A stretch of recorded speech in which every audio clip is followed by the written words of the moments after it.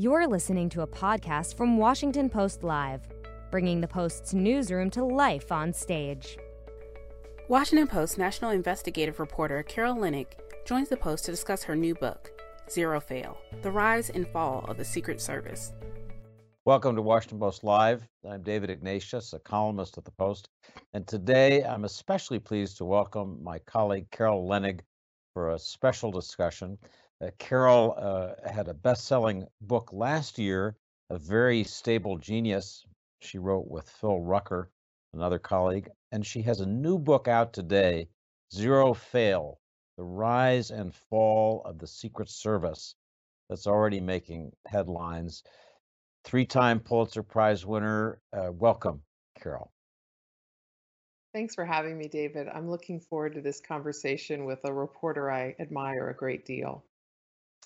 Well, let's jump right into your book and start with the basics. You've been writing about the Secret Service since 2012. You won one of your Pulitzer Prizes for your reporting. You say in your book that over the last 60 years, the organization has grown from 300 agents and a $5 million budget to 7,000 staff and a $2.2 billion budget. How did that happen? Even by Washington standards, that's pretty amazing growth. Well, I mean, in a way, it's not enough money and not enough people for the mission because the mission kept growing from the time that they were just protecting President Kennedy in the 1960s. They, after this moment, began protecting vice presidents, then vice presidents' families, then vice presidents' grandchildren, then presidential candidates, then Super Bowls, then Olympics and the United Nations General Assembly and all the hundreds of foreign leaders who come to the United States every year. So their mission has really dwarfed their budget. But what's so interesting about their growth is that it hasn't really kept pace with that assignment. They have a zero fail mission. We all know the number one job is protect the president, protect the man. And there are a lot of people who agreed to speak to me and really risk their careers because they were worried they couldn't deliver on that zero fail mission. We do have so much writing on their ability to keep these leaders safe. You have a wonderful, rich discussion of the culture of the Secret Service throughout the book. In your introduction, you have a really memorable line. You say the Secret Service became a frat boy culture of infighting, indulgence, and obsolescence. We'll get into the details of how they serve different presidents, but give us an overview of that, the cultural change and why it happened and what can be done about it. I think that over the Secret Service is like a double-edged sword, the secrecy part of the agency. So there are all sorts of reasons to have classified secrets kept about the way they do their job, where the president's going to be when, how he's going to enter a building, even the classified programs that keep him from breathing in anthrax if some is mailed to him, keeping him safe from a nuclear attack, jamming communications so that no one can overhear his calls. You want to keep those secrets from our enemies and adversaries and keep him safe. However, the secrecy has also allowed this sort of alpha male part of the culture of the Secret Service to flower and bloom without any accountability. Behind this secrecy veil, a lot of people have taken advantage, and engaged in misconduct, engaged in, this wheels up, ring off culture that was exposed when I first started covering the Secret Service in 2012. The idea that you were so protected and invulnerable that you could have a double life on the road, a swinging single because you're a cool Secret Service agent that women want to sidle up to at the bar, while you might have an important job and a family at home. That was allowed to fester in this agency because of its secrecy, because of its lack of transparency. Carol, reading your book, I was reminded of some of the presidential palace guards that I've seen overseas in my career covering things abroad, that kind of arrogance, the super secrecy, the ability to commandeer any resource. I wonder if it would be possible to have a Secret Service that was more accountable, but still was able to do this very secret um, zero fail job. I think you've really hit on something important. There's some generals at the Pentagon who've said to me that they find the president's acquiescence to the Secret Service sort of mind numbing. The idea that they surrender all reason and rationality to the Secret Service's insistence that they can't share information. I'll give you an example. Something like 20% of the Air Force airlift is used to protect the president when he goes abroad. It's a stunning percentage of the air power, and many people think that's not probably necessary and a huge expense. Another example of the Secret Service's sort of lack of transparency is not many decades ago, there were inquiries into how much money it cost for President Clinton to travel abroad to Africa. There were a lot of debates about whether or not this trip was worth the expense, because it does cost a lot of money for a president, especially to travel to first world countries. What's interesting is that several intel agencies, military agencies, people with a lot of classified secrets turned over to government accountability investigators how much they spent on these trips. The Secret Service was the one entity that said that because of national security, they couldn't provide that number. It's hard to really believe that that's the case, that they can't explain that. And as my great colleague David Farrenhold has found time and time again, the Secret Service doesn't want to answer questions, for example, about how much money it spent visiting Donald Trump's clubs and businesses and properties, and how much taxpayer money went to again, the president's company. When I get to Trump and other presidents in just a minute, but to finish with this question of accountability, what congressional committee in the end is supposed to keep this agency honest? And are they doing their job? With the intelligence agencies, we do have intelligence committees. They take their job very seriously. They become prized assignments for members of Congress. Secret Service accountability, at least in terms of any public visibility, seems like zip. What about that part of it? Before Cartagena, you're exactly right, David. Before Cartagena erupted, there hadn't been a congressional investigation of the Secret Service for 10 years. Pretty stunning number of years to not look at an agency that, at that time was probably spending about $1.5 billion. $1.5 billion is dwarfed by other agencies, I'll give you that. But still, it's not an insignificant mission for our democracy. It's actually vital, and it's not an insignificant amount of money. One of the problems, the committee that oversees this agency is the Homeland Security committees in the Senate and the House. And House oversight and Senate oversight have engaged more recently in looking over the shoulder of the Secret Service. But one huge problem remains, which is after 9/11, the Secret Service really began being dramatically shortchanged because it joined this department where it conceivably could have done, quite well, but a lot of money and a lot of attention and a lot of energy, both by Congress and the actual executive, was flowing and funneling towards fighting terror in the skies.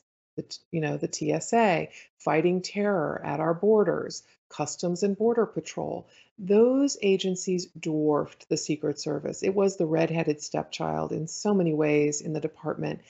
And directors were a little wary of asking for a lot of money, which they needed to upgrade their technology because they didn't want to draw attention to a potential vulnerability and they didn't really want to draw attention, period. So for a long time, they really haven't gotten a hard look. And since Cartagena and since the jumper who made it into the White House so famously in 2014, the Secret Service, again, hasn't really gotten a fine-tooth comb look. And under Donald Trump, there was virtually no accountability for this agency. Well, we'll go through presidents since JFK in a minute, but I want to ask you one breaking news question. Today, as for much of the last few weeks, we've had discussion of the January 6th insurrection and investigation of it. And you write that a number of Secret Service members cheered on the January 6th insurrection. Just curious about that, whether it's being investigated, whether there are concerns about lax Secret Service activity because of political support for President Trump. Just take us into that set of questions. January 6th was one of the most sickening, to use President Bush's term, events that any of us have watched. Not because we take a political stand on what people believe or don't believe, but because it was an attack on the democracy that we hold dear. It was an attack on members of Congress, hundreds of them, who were fleeing for their lives. A vice president was being threatened with being hanged on the Capitol grounds for doing what was his constitutional duty, certifying a legitimate election. I was shocked when colleagues of agents who served and serve on the presidential protection team were sending me screenshots of those agents and officers' personal social media accounts in which they talked about the rioters on January 6th as patriots, where they talked about the illegitimacy of Joe Biden's election and how President Trump had been the victim of a liberal and communist coup and unjustly denied his rightful second term. So it's pretty disconcerting when the agency that's considered the most elite of the elite in protection and responsible for the safekeeping of the presidency and the democracy, if they don't believe the current president is the legitimate president and are actively stoking that conspiracy. When I asked the Secret Service about these findings, these screenshots that I could trace to individual people who were on the detail or had served on it recently, I got a no comment from the Secret Service. I probed further and I heard from people inside the agency unofficially that they were looking at this through a sort of social media artificial intelligence scouring app.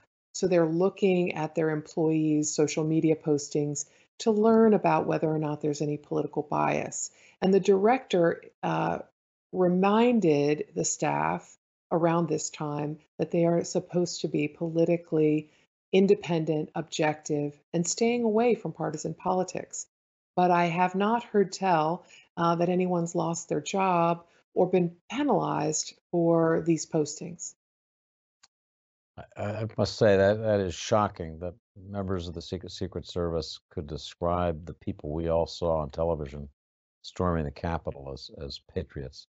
I want to just bring up a question that one of our audience viewers posed, Nancy Rando in Maryland, relative to Trump and the money that we're still spending. Nancy asks, will protection for the former guy, as she puts it, and his family end soon? Well, allegedly, and I say allegedly, forgive me, it is intended that it will end 6 months after Biden's inauguration.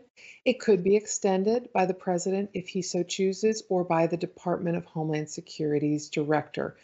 I don't expect that that will happen. But what was so unusual, Nancy, about this scenario is often there's sort of a courtesy extension for a president who's departing the White House for his children, especially children that are in primary school, high school, or possibly in the first few years of college. But it is unprecedented for the Secret Service to continue protecting, adult children of a president who are, in their 30s and 40s. And that's what's happening here with former President Trump. He also extended protection to 3 of his closest aides, his chief of staff, Mark Meadows, his secretary of the Treasury, Steve Mnuchin, and also his national security advisor, Robert O'Brien. It's funny because Chief of Staff John Kelly, who served Donald Trump and often sort of butted heads with him, had urged that they cut the detail for Secretary of the Treasury Mnuchin because there were no threats against his life. There was no reason to expend that money protecting him.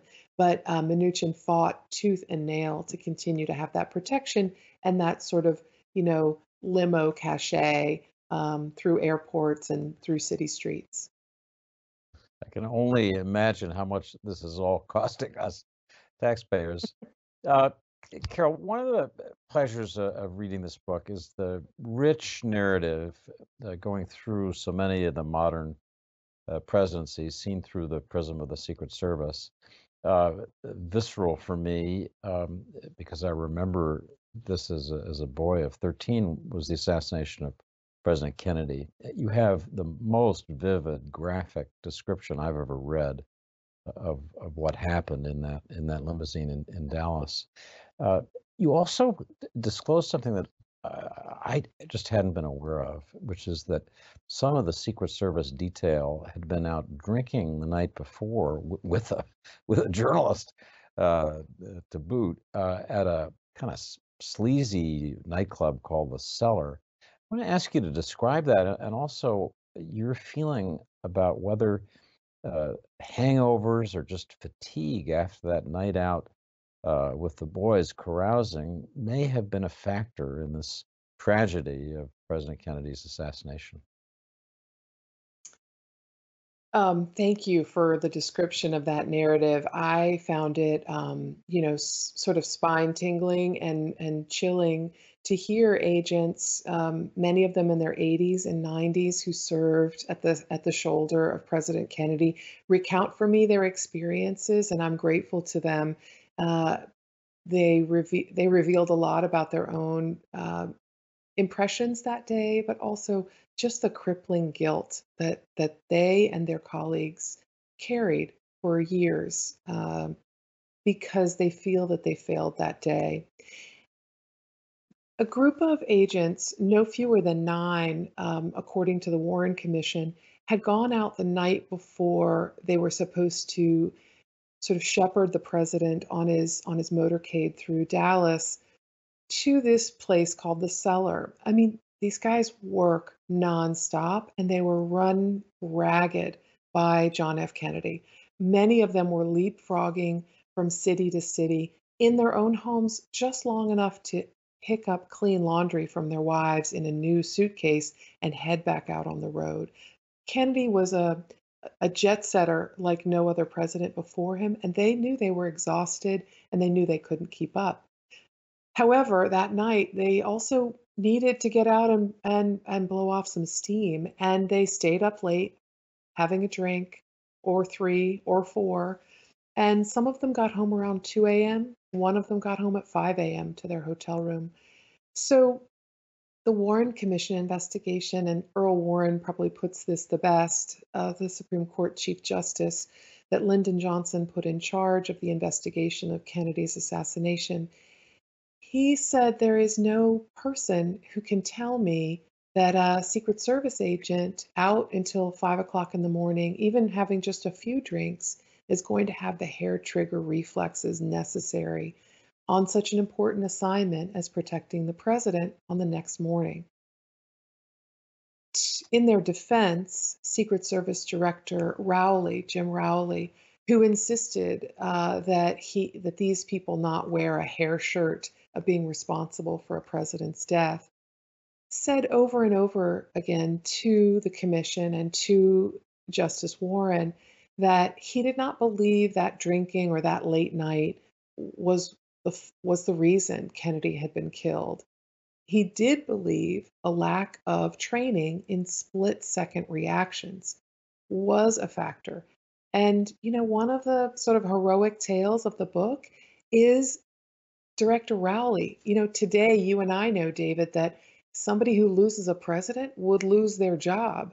Director Rowley, who actually has an interesting family link to our current Secretary of State, He insisted on staying, rebuilding that agency, hiring another 280 people, which he'd been asking for before Kennedy was killed, and reinvigorating the training so that that split-second reaction would be instantaneous, reflexive, and there would be no pausing to look back over their shoulder at the sound of a gunshot in an open plaza. We saw that, and you describe powerfully how that split-second reaction helped save President Reagan's life when he was shot by John Hinckley. I want to move to President Obama because it's some of the most interesting and, to me, disturbing material in the book. You say that President Obama was the most endangered president in history. And as I read your narrative, this really is a story about race and racism, the just vile threats and messages that were sent. Uh, you write that we learned a lot about this thanks to a lawsuit by Black Secret Service agents. Maybe you could explain that background and the background of trying to cover, protect Barack Obama in this very charged racial environment. Lot to unpack there. Before Barack Obama was even considering running for president, before Harry Reid tried to put some wind underneath his wings to ascend to the White House, dozens of Black agents who worked at the Secret Service were getting more than restless. They were becoming incensed. They knew that their ratings for performance were higher than many of the white colleagues that they had who kept getting promoted around them and above them. They were training some of the people who then supplanted them and became their supervisors. And this was just unfathomable to them that the meritocracy was not winning the day in the Secret Service, right? It should be your performance.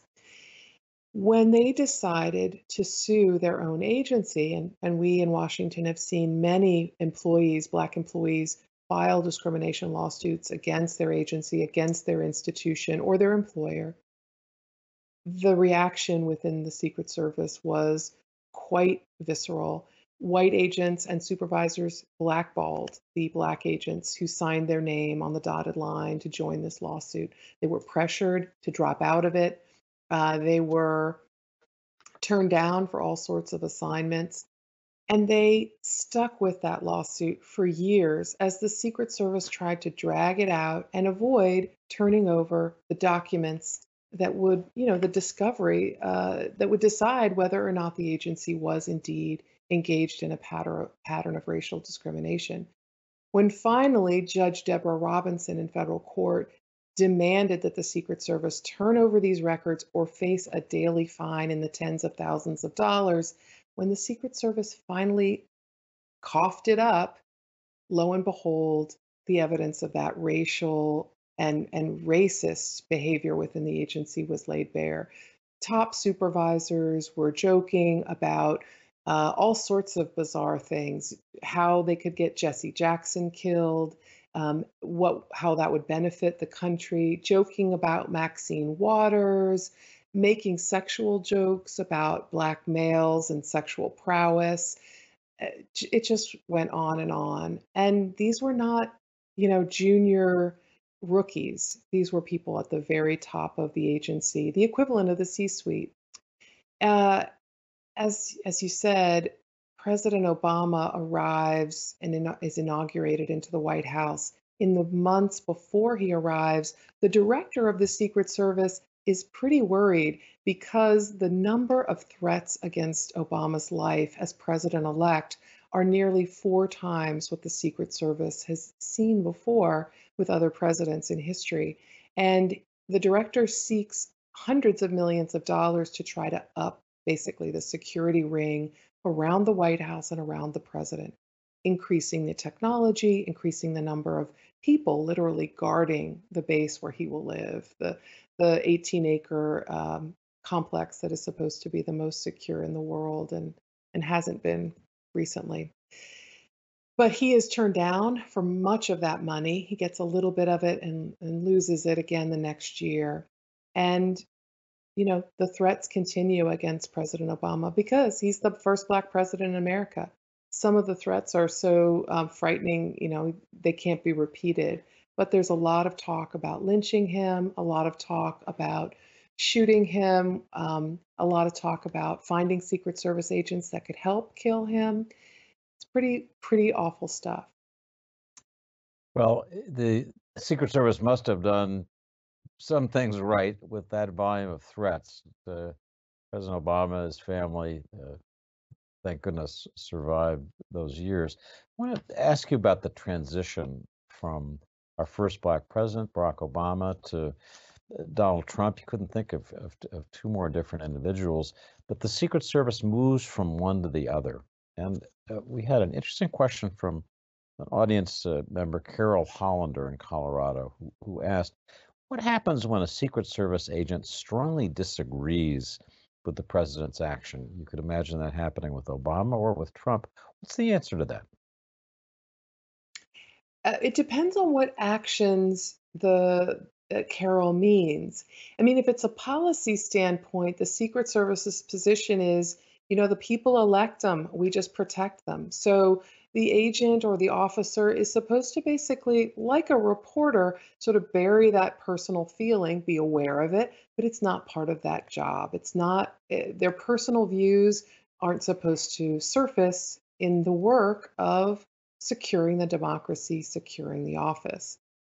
If it's an action that relates to security, that's a whole nother matter.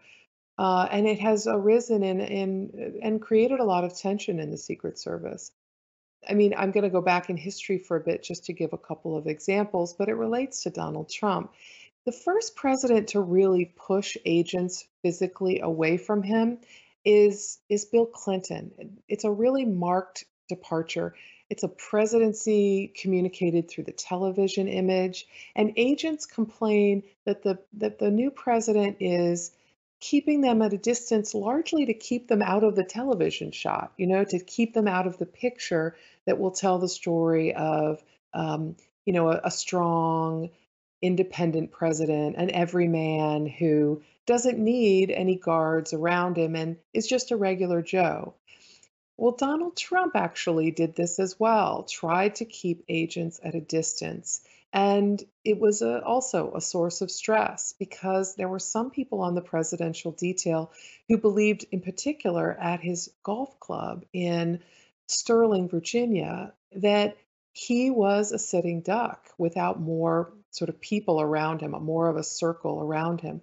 You might remember that photographers and reporters were able to get pictures with telephoto lenses of the president, taking a swing at a golf club. You can imagine that same lens, and agents did, could be used on the sight of a rifle, and that gave them a lot of pause. So those That's kinds of actions, a Secret Service agent is right to raise and to surface with complaint. Carol, we have just a minute left, and I want to ask you about our current president and vice president, Joe Biden and Kamala Harris. Should we be worried about dangers to them? I think of Kamala Harris being our first Black woman, an Asian American woman vice president. Do you think the threat level, from what you hear from your sources, has jumped up again?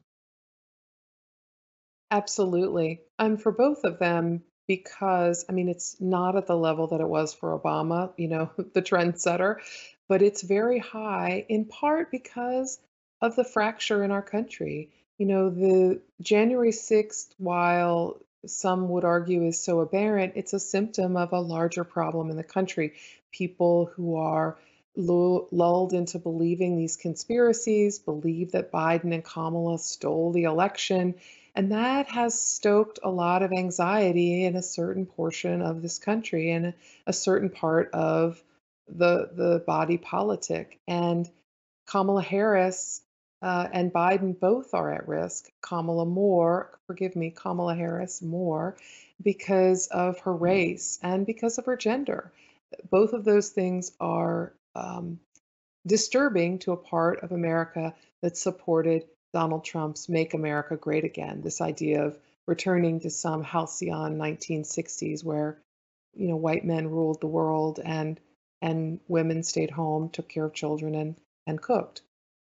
Nothing wrong with that, but there's nothing wrong with a woman being a vice president either. Powerful stuff. Zero Fail, a great book by a great reporter and colleague, Carol Leonnig. Carol, thanks for joining us today. Thanks for the great questions, David. So tomorrow at 11:30, please tune in for Gina McCarthy, the White House climate advisor. She'll join my colleague, Frances Stead Sellers. Be with us on Washington Post Live. Thanks for joining us. Thanks for listening. To hear more interviews from this series and other Washington Post Live programs, visit us at WashingtonPostLive.com.